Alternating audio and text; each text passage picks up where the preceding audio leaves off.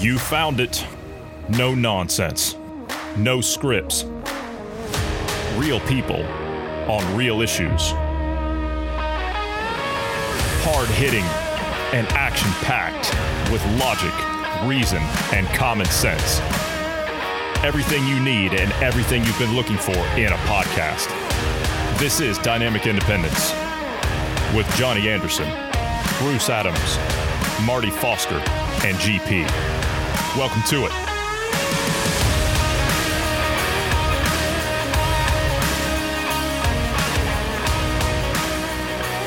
Start of a brand new week. How are we today, gentlemen? Bruce, it's good to see you.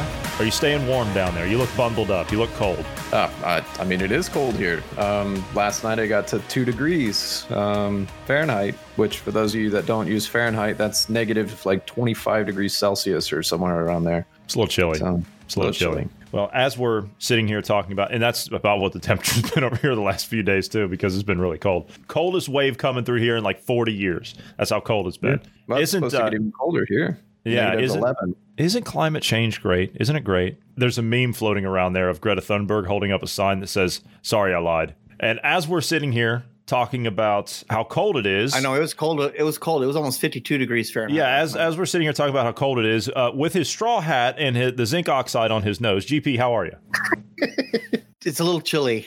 Man, I know, GP, you're going to have to. I almost had to put on GP, put the shoes. Put the coconut drink with the paper umbrella. Put that down and take your Panama Jack glasses off so we can see you, okay? Yeah.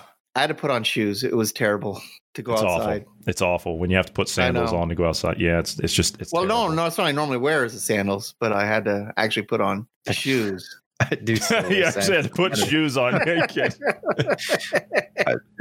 I'll go out and get the mail or something and use flip flops. So it's and it's wintertime. Well, it's really cold here. Woo! Yeah, No, yeah. As he's saying that, yeah, he's actually figuring out what temperature his air conditioner's set on at the moment. So it's. I'm hitting the beach tomorrow. You're going to the beach tomorrow? Yeah. I'm going to study on the beach as opposed to studying in my office. I'm going to be studying on the beach. Okay, all right. The beaches are open then. They actually open them up. Yes. No. What? The beaches that I will be going to, the beach actually that I go to is open. I believe all the beaches are open. I don't know if there's any limitation on the beaches anywhere in California. Well, I'll tell you something. They better be open. They damn well better be open out there. Do you know why they damn well better be open? Because if they're not open, then this recall effort is actually going to go through. Gavin Newsom has been petitioned for a recall, and they have more than the required signatures. It's 1.3 million is the required signatures, and they hit their target. They wanted to go a couple 100,000 above that in case there was any discrepancies. They actually want to go to 2 million. They want to go to 2 million. Yeah. So right now, they've got 1.5 million on the recall effort. Organizers of the campaign to recall California Governor Gavin Newsom say they have obtained the required number of signatures to trigger a special election. How's this going to work? So what's going to happen? So it's like the state legislature has to sign off on it, and then there's the recall happens. How's this going to work out there? You want us to think that far ahead? Well, of course I do. I want you to throw this bum out of office. That's what I want you to do. All we got was get the signatures, get them out. Okay. Oh. And then what? We don't. There's okay. Then what is speculative to get the signatures first? Because why put the carriage before the horse? Sorry. Well, no, you're right. The organization that's doing it does have plans. Yes, they would have plans. But as far as the average person, what they're being told, yeah.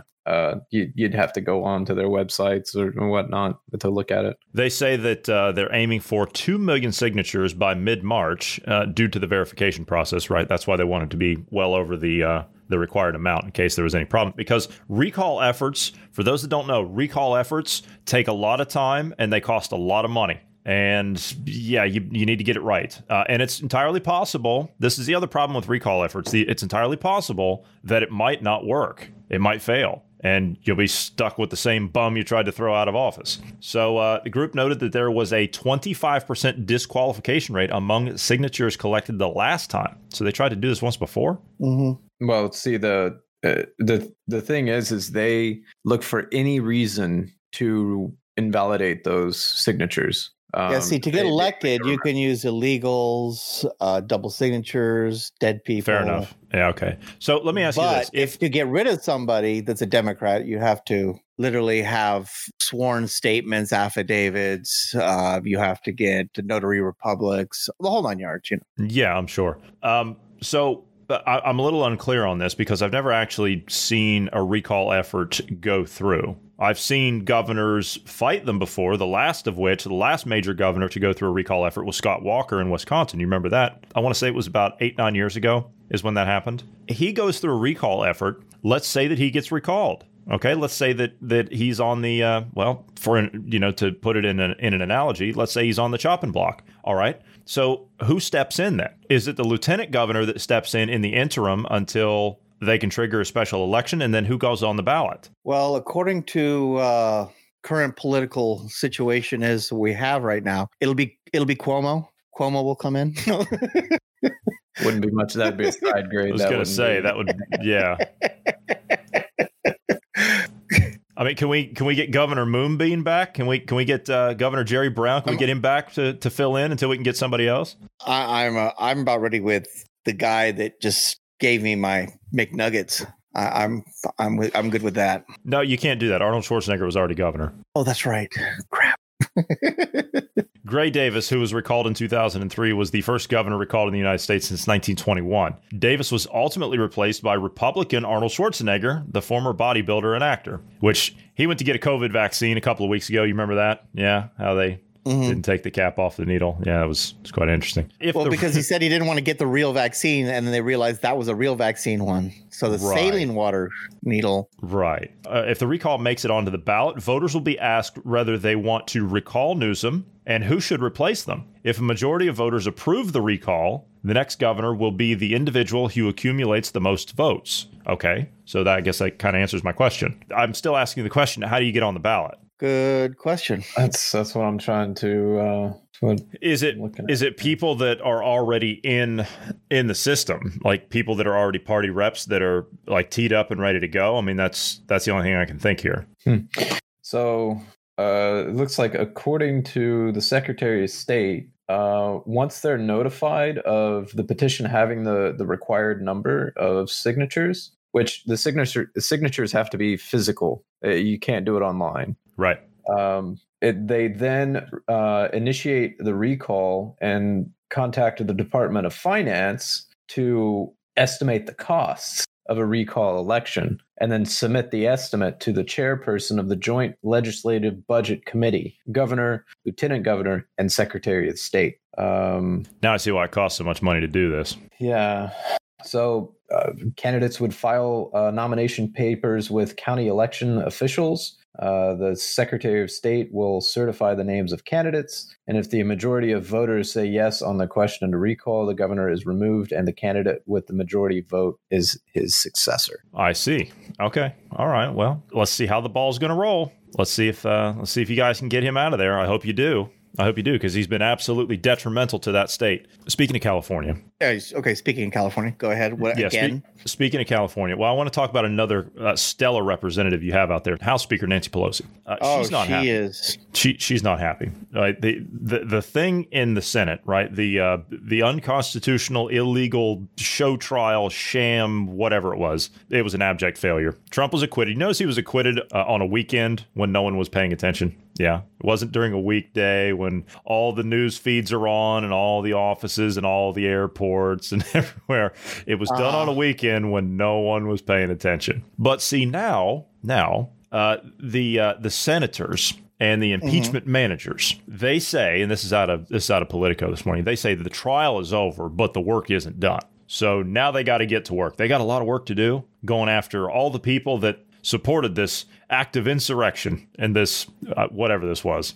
But Nancy Pelosi, she's upset. She's upset because you need 2/3 to convict in the Senate. You need 2/3, and they didn't have it. It was basically 50-50. It was like, what was it? 54 46. Yeah, something like that. Yeah.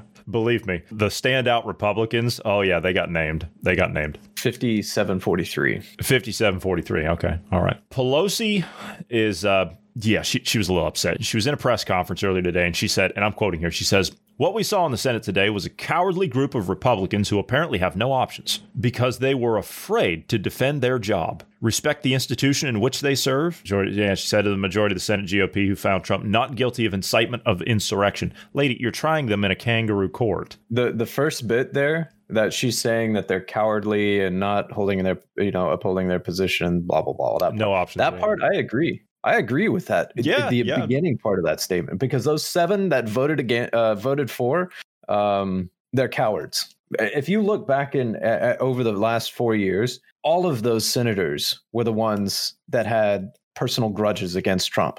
Are you saying that Mitt Romney had a personal grudge against Trump? What was it? Because he didn't get named as Democrat. That's a serious allegation to make there, Bruce. That's a serious charge on the good senator there. It's not like he got on an airplane and the entire airplane was screaming traitor at him for the whole 3.5-hour flight to DC. It's not like that happened. Yeah. It's not like he's been siding with Democrats for the last 40 years that he's been in office. Mm-hmm. So yeah, and he ran on the GOP ticket. I mean, I swear, I think I was the only voice of dissent back then, and I said, because people were like, "Oh, you're not voting for Romney?" I said, "No, I'm not voting for Romney." Why on earth wouldn't you vote for Romney? I said, because he's not even a Republican. I said, what does he have, his voter ID card? Right, that's the only thing it says he's a Republican. I said, this guy's not a conservative. He's the furthest thing from it. Pelosi wasn't scheduled to attend the news conference, but she was motivated to come over after she heard GOP leader Mitch McConnell's speech in the Senate. McConnell blasted Trump for his disgraceful dereliction of duty. Oh, you got a lot of nerve, Senator. You got a lot of nerve. After he voted to acquit him, by the way. Yeah, after he voted to acquit him, yeah. Voted not guilty, citing constitutional concerns about the trial taking place when Trump left office. Of course, when I heard out of Senator Mike Lee on Thursday, when I heard him say that on Thursday, the Chief Justice John Roberts, which I'm no fan of, wasn't even consulted about presiding over the trial in the Senate. You can't even, that's beyond Banana Republic kangaroo court level stuff at that point, as if it wasn't bad enough to begin with. Pelosi said McConnell gave a very disingenuous speech because it was McConnell who actually delayed the start of the impeachment trial until after Trump left office by refusing to accept the article of impeachment the House wanted to deliver earlier. You impeached the guy. No, that's false. That statement is false. Well, she's never been known to tell the truth. Well, they didn't hand over the articles of impeachment until like a week and a half after they did the impeachment. Yeah, because they knew that it was all a bunch of nonsense. They weren't going to convict on anything anyway. There was nothing they could. There was no grounds to impeach the guy anyway, to begin with. None. Fastest impeachment in our country's history. On what grounds? None. And not just the impeachment, but also the trial as well. Both the trial and impeachment were the fastest in history. Yeah, it never should have gotten. Well, the first one never should have happened anyway. No. Now, if we're going to, and I'm not playing sides here. Believe me, I'm not playing sides. I'm not playing rah Trump or any of that nonsense, okay? I'm saying we have a procedure, and a constitutional procedure at that, in place to remove a sitting president for a number of reasons. Now, if we are to do that, then we need to do it correctly. We need to do it by what the Constitution says. We need to do it by the letter of the law. And that's not what happened here. I'm a person that believes in justice. I believe in law and order. I'm a man of conviction. I believe in the law. And that's not what happened here. So if we're going to try somebody, if we're going to remove a sitting president, then it needs to be done under the correct terms. And on top of that, we're going to impeach, we're going to try a private citizen. We're going to try a private citizen who's no longer in office, the Senate. We have civil courts for trials. We don't have a Senate hearing. This is not a trial by the Politburo in the Soviet Union. That's not how this works. Pelosi came out strong against now voting to censure Trump, a lesser punishment that some bipartisan senators had floated as an alternative to impeachment. Okay, I still think that's too much power for a governmental body to have, let alone a big tech company, right? This is all, the whole impeachment process is nothing but political. If you look at the processes that are in place and who does it, it's all political. It has no real bearing. It's basically, if you have one party in the House and Senate, and then another party is president, they could remove a president even though he was rightfully elected by the American people, and the majority of the country wants that president. it doesn't matter. It's all political. Pelosi says that censure is a slap in the face of the Constitution. Oh, now she gives a damn about the Constitution? Now she cares about that? It lets everybody off the hook. All these cowardly senators who couldn't face up to what the president did and what was at stake for our country are now going to have a chance to give a little slap on the wrist. Can we have a recall of her as well?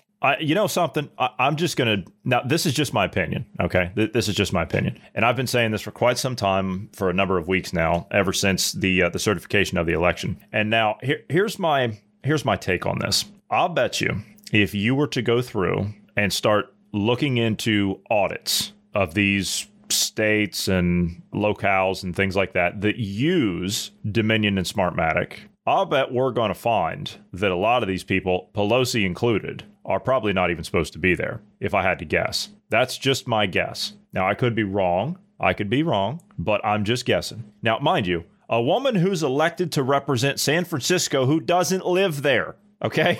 Let's just think about that for a minute. In and of itself, voter fraud aside. I don't know. I could still say she was probably rightfully elected by people that are brainwashed. I mean, if people in that area only watch the major news media, of course they would vote for Pelosi. Or you can't vote for a Republican because they're extremist radicals, right? Or the dead vote. Or the dead vote, illegals. Yeah. We have a legitimate government in D.C., don't we? Don't we? Aren't they a government of, for, and by the people? Don't they represent your best interests? I mean, surely there's no problem. You're not insinuating there's some problem there where they're talking about having National Guard around D.C. till the fall. No. I mean, clearly there's no problem there at all. No, right? That's normal, isn't it?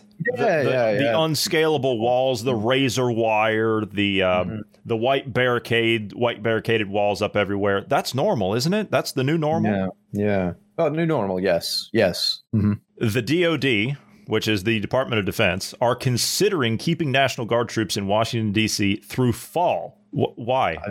There are approximately 6,000, which I think it's more than this. There are approximately 6,000 National Guard troops patrolling Washington, D.C. following the Capitol riot on January 6th. At one point, there were an estimated 26,000 National Guard members in D.C. to provide security for President Joe Biden's inauguration. They actually needed 26,000 troops there because they didn't have any civilians out there, more than a handful of wound-up radical idiots to actually show support for this person. Joe Biden was giving speeches to empty parking lots. The most popular president in U.S. history, and he can't even get 12 people in a parking lot. Do you remember the high school stadium, or excuse me, you remember the high school gymnasium events that he would have? And there was literally no one there. It was the media people snapping pictures. Like, you could hear the cameras clicking, snapping the pictures. There was no one there. Joe Biden would be walking out, and it's like there's no one there. Phoenix, Arizona. We went over a news report, a local affiliate down there. I think it was like CBS or something, their local CBS affiliate. The first kickoff day of the Biden-Harris presidential campaign tour, right? The first time they were both being seen publicly together on the ticket. You would think like it was their inaugural, like it was their kickoff tour. That's supposed to be like this big event and the media's there and you've got thousands of people there and they have parades and all kinds of stuff. There was nobody there outside of media people. There was no one there. No one cares. You see, they didn't steal the election. All right. I'll say that. They didn't steal the election. I'll tell you what they did. They took it. That's what they did. If you're so popular, if you're a man of the people, okay, and I'm calling a spade here, okay? Don't give me that crap about, oh, you're some big right winger. I don't want to hear it anymore. That's for people that sit around and watch the mainstream media and carry that ball all day, okay? You're on this side, you're on that side. No. I'm not on this side. I'm not on that side. I'm an independent conservative if you really want to put a label on it. Okay, I'll go there with it. But if you're a man of the people, if you're legitimate, if you're a legitimate government, let alone a person in the Oval Office or not, if you're a legitimate government, then why do you need so many troops there? Why do you need to put walls and barricades up? Why? If you've got the support of the people, then why do you need all that? I don't remember the former government under Trump having all that there. As a matter of fact, I don't remember seeing that at all. Why?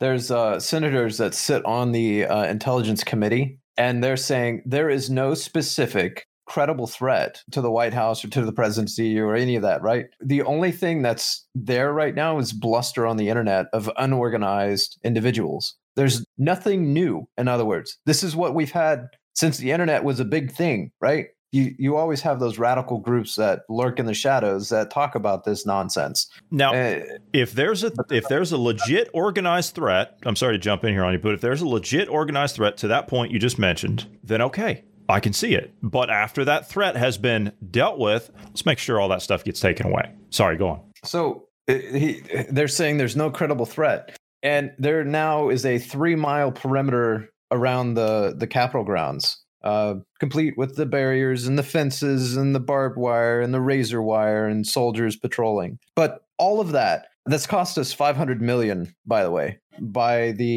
March 15th, it'll be $500 million, estimated by Forbes. And how much of the states getting paid to take their National Guard troops away from their states to be there? I'm assuming it's the 200 million or so it's labeled as for operations, whereas 200 so it's just shy of 500 million, and they're saying 284 million is for personnel and about 200 million is for operations. I'm assuming the for operations is paying for logistics and for the states having them here, but they're talking about till the fall. I mean, if this is 500 million there, it's going to be another couple billion that we're going to spend on just keeping soldiers there for no reason. There is no specified mission that they have. They're just there. And 2,000 of them that we know of have been deputized as U.S. Marshals with arrest powers. Who you arrested? And we don't know why. We still don't know. Which, speaking of which, the Capitol Police, they issued a vote of no confidence for the top leadership. Okay, hold on a second. The Capitol Police issued a vote of no confidence to the top leadership of the Capitol Police? Yeah, so the Capitol Police Union reportedly issued a vote of no confidence in their upper levels of Capitol Police leadership. Interesting. Yeah, the union originally scheduled the no confidence vote to occur during the week that Officer Sitnik would lie in honor at the Capitol building. This resulted in officers complaining of the timing of the vote, and it was postponed. The vote started on Thursday afternoon and continued for 24 hours. So that gave 3 shifts of officers a chance to vote, and both union and non-union members were eligible. The vote was open to those who were represented by the collective bargaining agreement. So I'm confused here. They issue a vote of no confidence in their leadership. For what purpose? That's what I'm trying to see if they have a... Because I'll tell you something. If you're a and this is kind of what I've been how do I say? I don't want to say advocating, but this is kind of what I've been pushing for since May when the riots started. And I said, you good police officers, what in the hell are you doing? Why are you protecting these people? That's what needs to happen right there is you need to call for a vote of no confidence within your police union. And you need to remove these people that are preventing you good officers from doing your jobs. The thing is, though, my understanding was it wasn't the law enforcement's leadership that was the problem. It was they were asking for more aid and they were being denied. So I don't know if it was officers were asking their superiors or if the police chief and whatnot were asking, well, in this case, it would have been Congress, the general for more like National Guard and all those things. And they were being denied. So I don't know who's to blame there. Yeah. But and there has been resignations. Yeah. And you had several officers, one of which was the person that was the officer that was in charge, the ranking officer that was in charge of what was going on at the Capitol on January 6th, committed suicide the next day, didn't he? Yeah. You also had, like Sergeant of Arms resigned. There was a chief. Let's see. Acting chief. He resigned. So, I mean, I don't know I'm not seeing anything on their statement, like what the vote of no confidence was over. It just says that vote totals varied for each boss, but each of the 7 acting chief, pitmen, 2 assistant chiefs, 2 deputy chiefs, and a captain in the division that staffs the Capitol building were found not to have the confidence of rank and file officers, according to 2 sources who shared the vote totals with CNN. But they're not CNN. The CNN article is not even talking about why the vote was held. What was it over? What was their? I don't know. So my guess is they're manipulating it a little bit and not giving you all the facts to make it sound like the officers were having a no vote or no confidence vote because they were involved they helped the MAGA people. They, that's what CNN, it feels like they're trying to say in their article. I got one other thing here, kind of in relation to that and national security and all that. There's an ammo producer. I'm probably skewing it. Phoenix. Is that how you pronounce it? I don't know how you pronounce it. Anyway, manufacturer in, is it Phoenix? Phenix? Could be. Yeah. Phoenix. Yeah. They are basically polling people before they buy ammunition. They're an online seller, I believe. And they are a manufacturer in Michigan, excuse me. Michigan. They're asking their customers, were you a Biden supporter? And if they answer yes, they don't do sales with them. Interesting. And their statement is, yes, they're serious. Joe Biden ran on a campaign built on the most radical gun control platform a major party candidate has ever had, including banning online sales of ammunition. Essentially, a plan to bankrupt our company. So that's why they're saying, yeah, if you voted for Biden, we're not selling to you. I know a lot of people that do business with gun stores in the U.S. and a lot of people that spend time there, spend a lot of money there. I mean, it's just like a gun shop. It's your typical, in some places, areas where you and I come from, Bruce. It's a hangout. You go down there.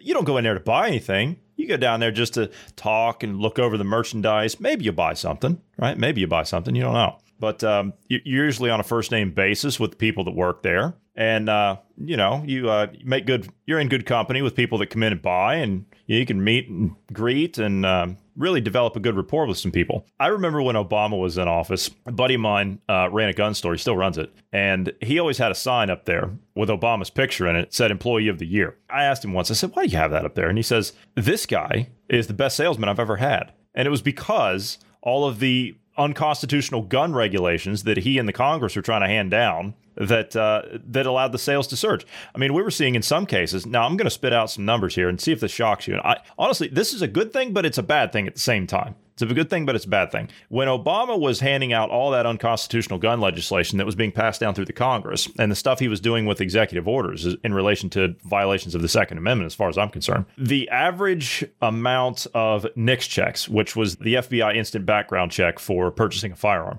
the number that we're going through around each month at the time was around 10 million. 10 million NICS checks every month. And those were for first-time buyers.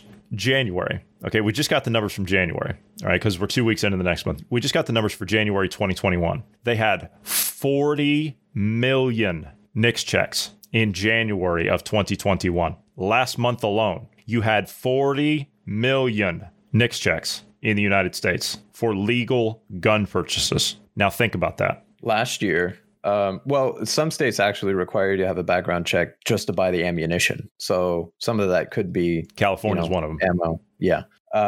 Last year, there was at year close, yeah. There was an estimated 23 million firearms had been sold, the greatest number ever recorded so far. And if they continue with these regulations, I mean, there's even gun stores that are saying, yeah, if you were a Biden supporter, we're not doing business with you. In fact, we don't need to do business with you because we're having difficulty keeping our stocks or our shelves stocked because people are coming in and buying stuff. So ammunition is actually in short supply right now. It's actually really expensive currently. Yeah, it's been a while that ammunition has been in short supply. When Trump was in office, it was plentiful, but now it's pretty hard to come by, I understand. All right, let's switch up here a little bit. Let's jump over to Dr. Anthony Flip-Flop Fauci. He's decided now that schools can reopen. It's fine. Let's go back a couple of weeks ago. The CDC director was giving a White House press conference, produced a 200-page report on the reopening of schools that the administration wanted to do. Biden said,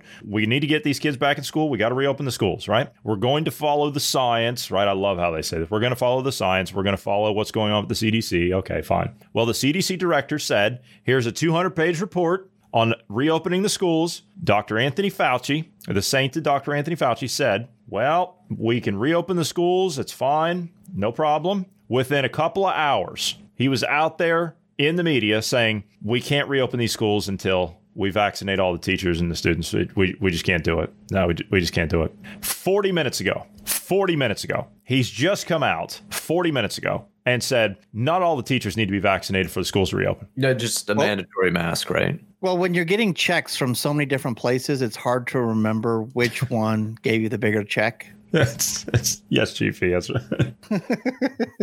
True. That's true. He says it's not the case. He says it's not the case that you can't open a school unless all the teachers are vaccinated. That would be optimal if you could do that. Practically speaking, oh yes, because he's all about practicality. Practically speaking, when you balance the benefit of getting the children back to school with the fact that the risks are being mitigated if you follow the recommendations and these new guidelines from the CDC, which one is that? Is that the 2 masking? Yeah, is that the 2? Is that the 3 with the 4? Or is it the 5? No, it could be the 4 one. Yeah, I'm not sure. Hopefully, I think that will alleviate the concerns on both sides. We'll see. He's spoken. The expert has spoken. There you go. So if you just adhere to the new guidelines, forget the old ones, right? The old ones don't work. If you adhere to the new guidelines, then you'll be okay. Good to know. I still. I'm going to wait till next week to get the new update. The newest update. Yeah, next week he's going to come out. I guarantee you, next week he's going to come out and he's going to say, "We're not." Facts. What's that? Shotgun facts. Basically, you just shoot out a bunch of possible facts, and one of them should be true. It's a good point for the moment. CDC, we heard last year before the vaccine was available that the mask was more effective than any vaccine will ever be. Oh yes, yeah. That was the CDC head. What is it? Redcliffe, whatever. Robert Redfield. Redfield. Yeah. Whatever. I was thinking Robert Redford, but that was the actor, so it's not him. Robert Redfield was the one. Redfield. The guy that was asked flat out in front of Congress and while the C-SPAN cameras were on, should healthy people wear a mask? No. That guy? Yeah. The one that said masks are more effective than a vaccine? Yeah. That guy. Fauci himself, you quoted it last week, said if we have 70 to 80% mask compliance, then you'll eradicate everything with COVID. You'll eradicate it. Okay, well, the U.S. has had 93. Yeah, the U.S. has had just over 90. It's like 93% on average across the country. Still got it. All right, GP, need you back here. So is this the 14 days since he changed? Did he take a little 14-day quarantine? Actually, it is about 14 days now that I think on it. Yeah, it is about 14 days. So he made a statement, waited 14 days to flatten the curve, and now he's changed his stance. Right? Yes, because that didn't work. So now he's got to change up a little bit. Yeah, he got to throw something else. Okay, I'm perplexed by this. I need you to explain this because you called me yesterday and you said something that, quite frankly, doesn't surprise me. But 4 people in Oregon who received both doses of the vaccine have tested positive for COVID. Now, how is this possible? Because the vaccine doesn't stop you from getting it or giving it to other people. It actually works with the symptoms. It reduces the severity of the symptoms. That's how the vaccine works. And what they're banking on is the vast majority of people have already, because we already know that they've already publicized it now. Every mainstream media has now that over 80% of the population is asymptomatic when they get the virus. They've already established that's over 80%. So what they're rooting on is that they've already got the antibodies. So if they get the vaccine, you're probably not going to get the virus because they've already had it. You're not going to get it again because you already have the antibodies. This vaccine is just to reduce the symptoms. If you go in the Pfizer, if you go in the Moderna, that's if you go catch it. If you catch it and you're symptomatic. If you catch it and you're symptomatic, the symptoms will be reduced. This is basically to reduce the amount of people that are in the hospital. Okay, my question. Okay, so essentially what this is, they're marketing, and I'm doing the air quotes. They're marketing a vaccine for therapeutics. Mm-hmm. That's essentially what they're doing here. You know how if you have a fever and you just let it go, the fever maintains, but if you take aspirin, it reduces the fever? Yes. That's what the vaccine is doing. Okay. So as opposed to not as simple as just a fever. I mean, you're reducing the amount of lung damage and reducing some of the brain complications that we're finding. We're reducing the chances of quite a few things, but you're also adding in new risks because you can, as a younger person, die from the vaccine. As an older person, you'll die from the vaccine too. But yeah, there was a case in New York where a 70-year-old guy took a COVID vaccine. And within 20 minutes, he was dead. So as a matter of fact, I've got that around here somewhere.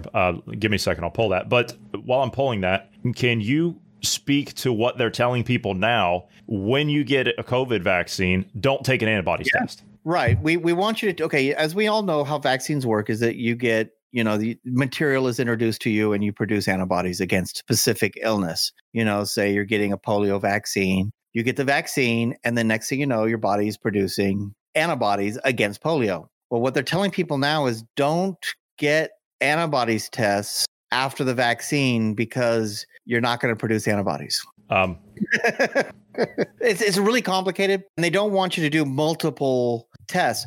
That's where this trickery comes in, because most people, I'm finding about 30% of the population already has antibodies. So if you have antibodies already, but you never knew you had them, and you get the vaccine and you get an antibodies test, you're going to go, oh, look, the vaccine works. But because not enough people have already had the antibodies, they had to actually make a public statement saying, well, if you get the vaccine and antibodies don't show up, don't worry, it's working. Well, I know people that I know people that have I know people that have antibodies and they've never had a single symptom. So I mean, an asymptomatic case or whatever. Right. But honestly, I mean, you're talking about logical, reasonable, common sense thinking here. Okay, what you're talking about. But these people that are in these health departments or government or whatever, they don't care. They don't care about any of that stuff. If you have had a virus and you've already developed an immunity to it, I don't care what virus it is, then you should not be forced to go take a vaccine for that, especially if it's not something that helps your body build an immunity to something, if it's just a therapeutic treating the symptoms. And every 6 months, you're going to have to get this vaccine for the rest of your life. No. That's what they're pushing. Oh, they're pushing more than that.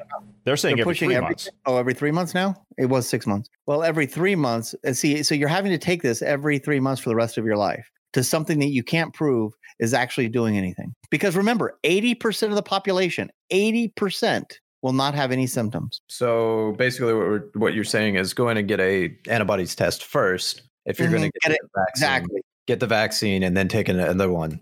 But if you already have antibodies before you get the vaccine, there's no point in getting the vaccine. Well, the vaccine that they're pushing is for symptoms. Remember, if you're in that category, that's the likelihood of having severe symptoms. But if you already have antibodies, though. No. Even if you have the antibodies for them, the vaccine can still mitigate.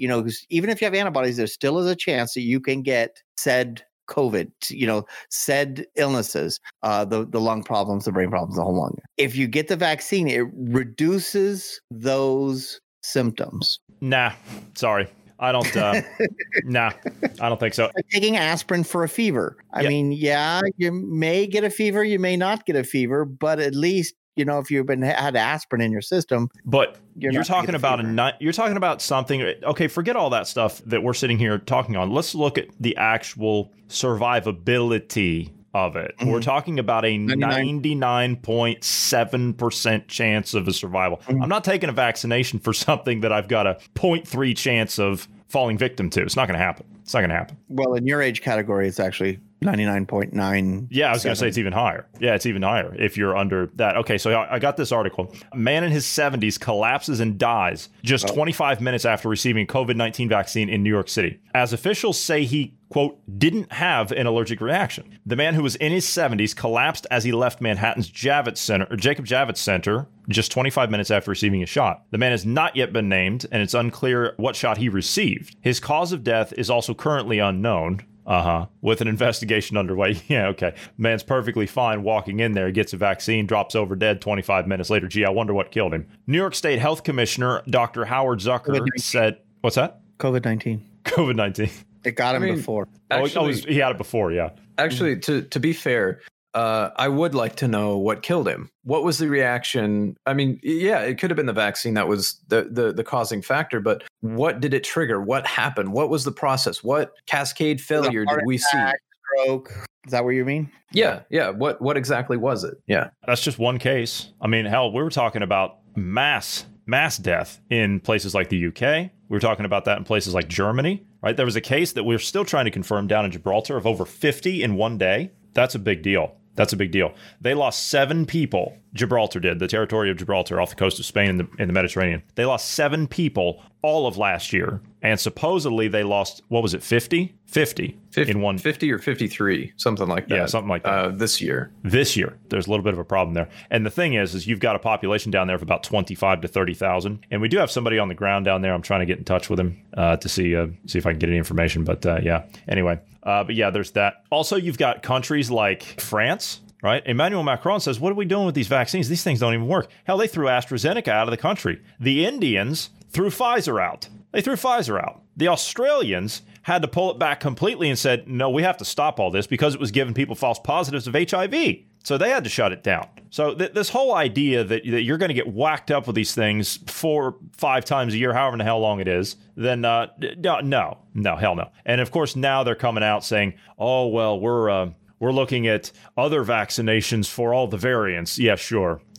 Novavax has got one, and this other one. All right, Novavax, don't even get me started on that company. Okay, that's a company that's bankrolled by Bill and Melinda Gates and the World Economic Forum. Okay, don't even get me started on those people. A company that's been around since '87 hasn't created a single working vaccine in their entire existence. And now all of a sudden they're going to manufacture something that's got a 92% efficacy? No. You can go sell that to somebody else. Just trust the government. They know what's best for you. Yeah. But now the EU... well, basically, it's like their equivalent of like the CDC. They say that it's likely that COVID-19 is going to be with us forever. Well, if that's the case, then I think we should just pack it in and get on with life, don't you? Forever's a bit of a... I mean, that's kind of not a good statement. It's not really a good statement. No, it's not a good statement considering that...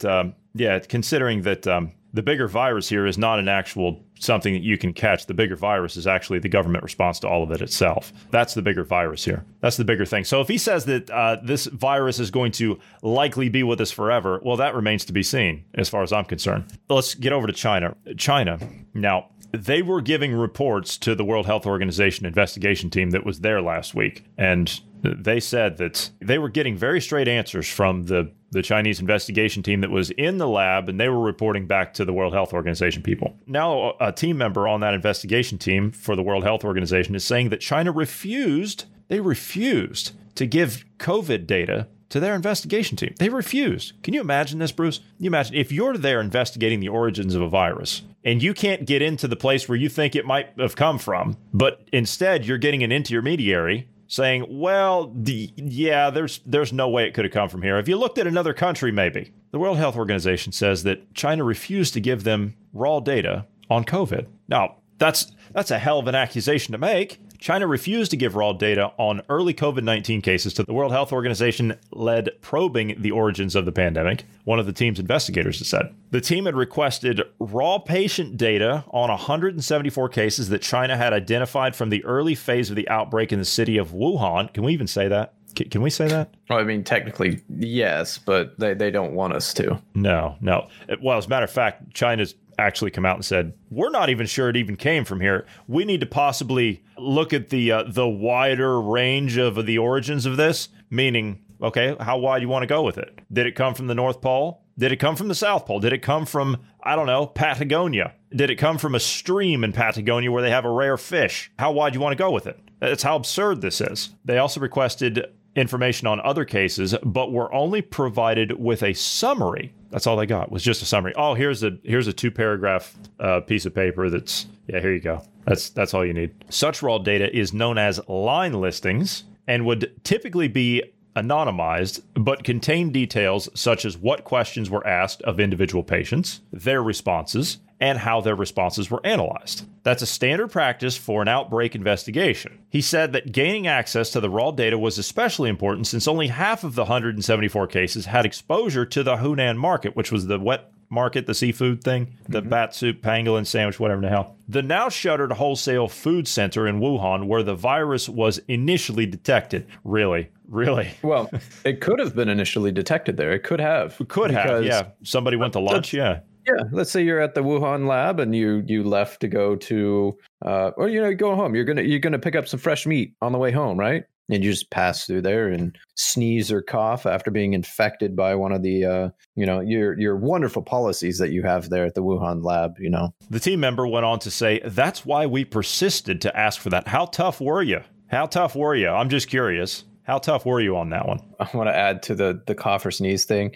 I've also heard theory that they test on like rats, and that's a food source there, and they could have sold the rat that had been tested on at the wet market, and that's one of the ways that it spread. Yeah, that's true. I heard another thing. China's medical waste disposal is vastly different to how we do things here in the West. It's vastly different. To say that these people follow proper procedure and policy that's not saying a whole lot. They literally just take protective gear and whatever, and they just toss it out in the dumpster in the back. That's all they do, or the bin, or whatever you call it, if you're from the UK. That's what they do with it. And a lot of times, what some people will do that work in these markets like this, they will go and they will dig through trash and get protective equipment, and it could have been possibly contaminated. Now, that sounds like maybe a stretch, but it is possible. It is possible. If someone's looking for, let's say, like a whole bunch of rubber gloves or something, or protective gloves, and someone was working on a live sample in a laboratory and they just threw it out,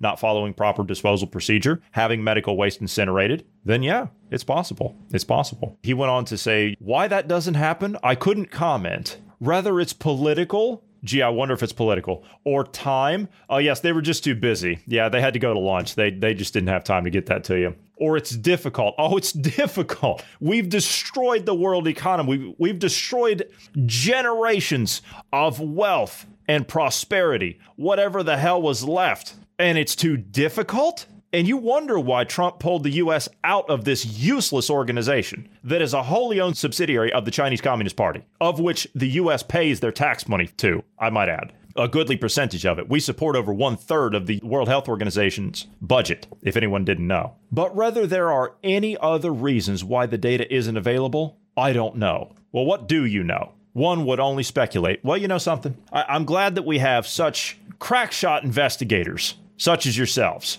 I'm glad we have people that are in there that are willing to go the extra mile and actually get to the bottom of things. You people are about as useless. You people are just nothing but a waste of time. You're a waste of time. You're a waste of resources. You're a waste of money. You ought to be ashamed of yourselves. Just do yourselves a favor and resign and go get a job serving coffee somewhere if you can do that. Because your policies, as far as I'm concerned, have got the entire Western world shut down. China's open for business. We're not. And it's due to these garbage policies from useless individuals just like that. Just like that. Gee, did they put you up in a 5-star hotel in Beijing? Did they give you the room service? Did they take you to dinner? Well, I mean, what do you want me to say? What do you want me to say? You know they did.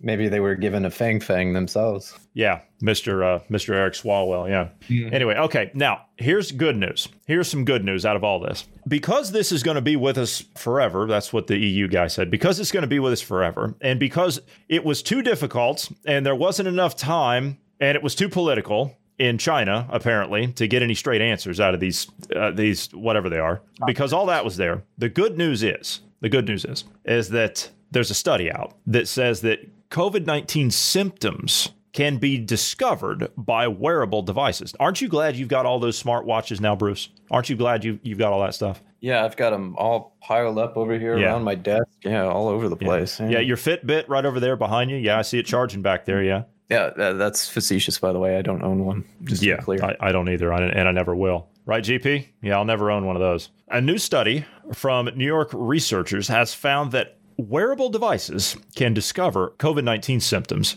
and therefore cases ahead of tests. Now, see, you don't have to get a test anymore. You don't have to get one of those tests that are wholly inaccurate, 97% inaccurate. You don't have to get one of those anymore. Now you're going to be forced to wear one of these devices. When I say forced, you think I'm joking. How far are you going to let this go? How far are you going to let them take it? Because I tell you what, they haven't had any pushback yet. None. And you see where it's at. What happened to 14 days? Again, I'll ask the question. Now I will continue to ask that question. What happened to 14 days to flatten the curve? Now look where we are. Now it's, you can't leave your house until you have a vaccine, of which GP explained on how all that works. And you're going to have a vaccine passport to get anywhere. And wait a minute. I thought it was just 14 days. A new study from Mount Sinai, which is in New York, which was published in the Journal of Medical Internet Research on January 29th, found that wearable devices can find traditional diagnostic methods to track COVID-19 symptoms and cases. The study, called the Warrior Watch study. Warrior Watch. Oh, you see how they give it this official sounding thing, and it's going to be it's your duty and it's patriotic. Yeah, you remember that, the Patriot Act? Yeah, you remember that? Most unpatriotic piece of garbage that the U.S. has seen in modern history, and you call it the Patriot Act. It's disgusting. The Heroes Act. The Heroes Act. You remember that? Yeah. The Warrior Watch study found that wearable devices can detect heart rate variability. Yeah, because those are so accurate. GP, tell us how handy. GP, tell us how. Yeah, tell us how accurate these wearable devices are when it comes to detecting your heart rate. Okay, just everybody go on to any website for any heart rate monitor and look at the negative reviews, and you'll just see almost every negative review for every device is the heart rate monitor portion of it sucks.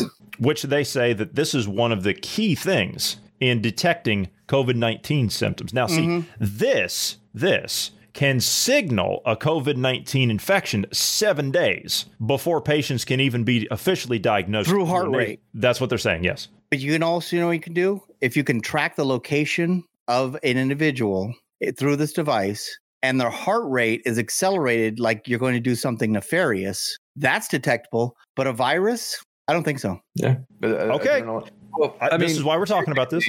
Technically, though. Because your heart rate increases when you're doing something nefarious, whatever it may be. Yeah, but and if you're in close proximity to a sensitive location, they don't want to see people's heart rates high. Yeah, but if you have the fever, right? If you have a fever, your heart rate does increase a bit there. Sure. So, but how do you determine whether the person's base rate is this or that's fever?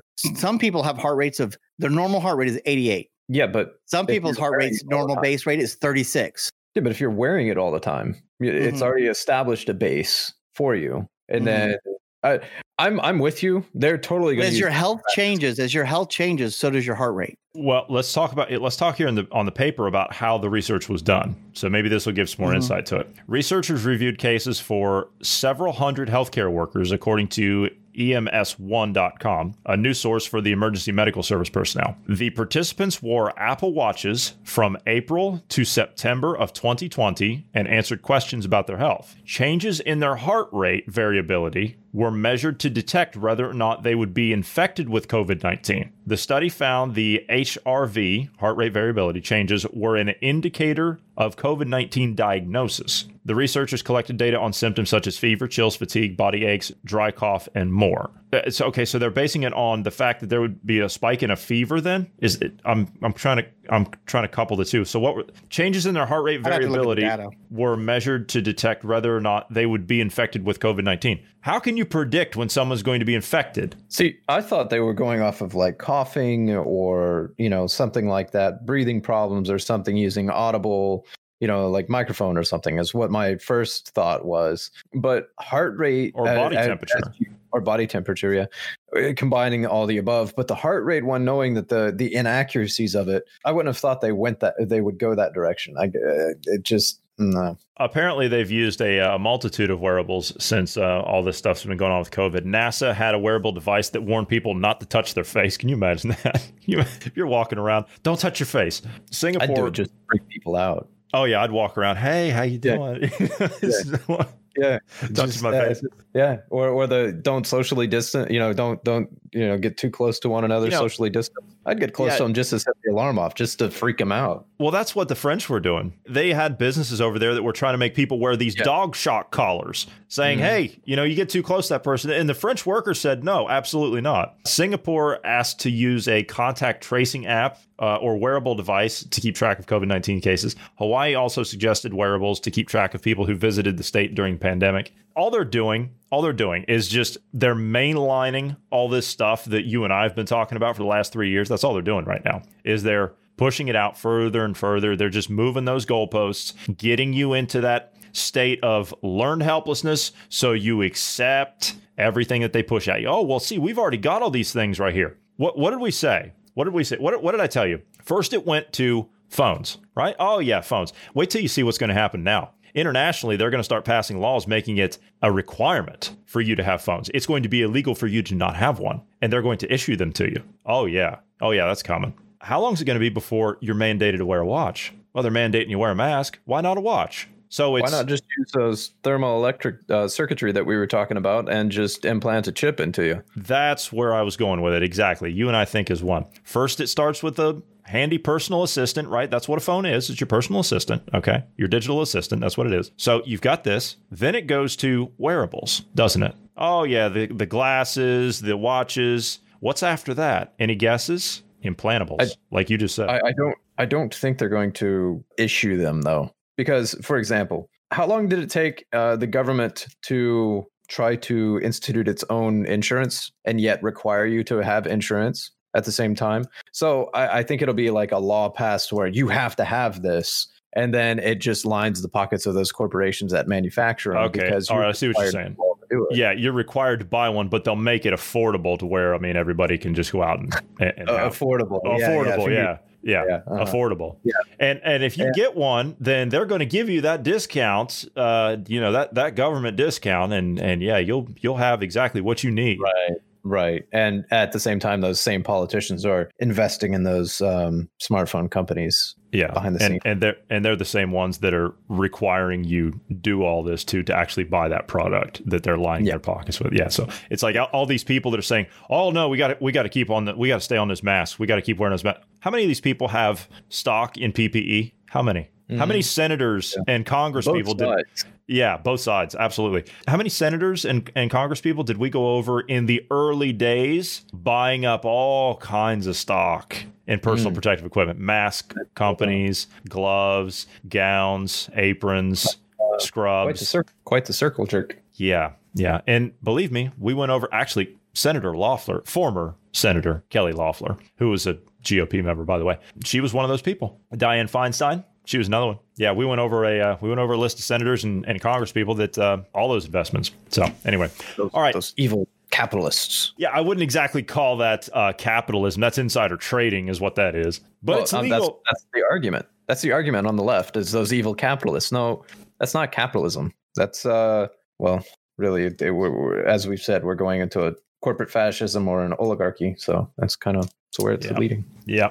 All right. We are going to have to go. We're out of time. But great having you guys on today. We would normally plug our socials. I don't think Parler's back up yet. I mean, we're still waiting on that. When Dan Bongino said it's going to be back up Monday, did he mean Monday this month, next year? I'm not quite sure when that is. But the site is up, but as far as like the app itself, obviously it's not back. Yeah. I wonder if they're honestly having difficulty with Amazon trying to get their data, because the data is rightfully owned by Parler, but Amazon may be like, no, it's this is on our systems and we're not giving it up. Could be. Yeah. I don't know. But I mean, in any case, they could just come out and take the Governor Newsom approach and just say, I made a bad mistake. That would be the easiest thing to do. Amazon's not going to do that, though. Yeah, they're not going to do that. Of course not. Parler could. I mean, if Parler came out and said they made a bad mistake on the censoring, which they've said, if they would have taken that route, they would have been back up within the week. Yeah. So anyway. Lessons learned, though, I guess. Lessons learned. Although one company that hasn't taken any chances, and they are keeping themselves small and compact and to the point and cutting through all the bull, is Telegram. And that's where we are. We've got ourselves a channel set up over there. For those of you who have not joined over there, I really have to ask, what are you waiting on? Get over on the Telegram. It's a free app to download on the Apple Store, the Apple App Store, and the Google Play Store. Get on Telegram, get registered, jump over to our channel, search for Dynamic Independence. We're a public channel. We'll pop right up. You can subscribe to us over there. It's free to join. You'll get not only all of our podcasts here, we're also going to be putting out an exclusive podcast once per week that is going to only be available for our Telegram subscribers. And get signed up to us over there and get that extra content. Also, if you would like to reach out to us, you can do so anytime by dropping us a line at tips@dynamicindependence.com. And we would ask you to pass this along to friends, family, and known associates. We're trying to grow here as much as possible, but we do need your help in order to do that. So if you could pass this along, we would appreciate that. We are available everywhere you get your podcasts. Also, if you're rating podcasts, if you give us a rating at your earliest possible convenience, we would appreciate that as well. 5 stars would be a plus. Thank you very much. All right, fellas, that'll do it for today. Thank you guys for being here. Everyone have a great evening.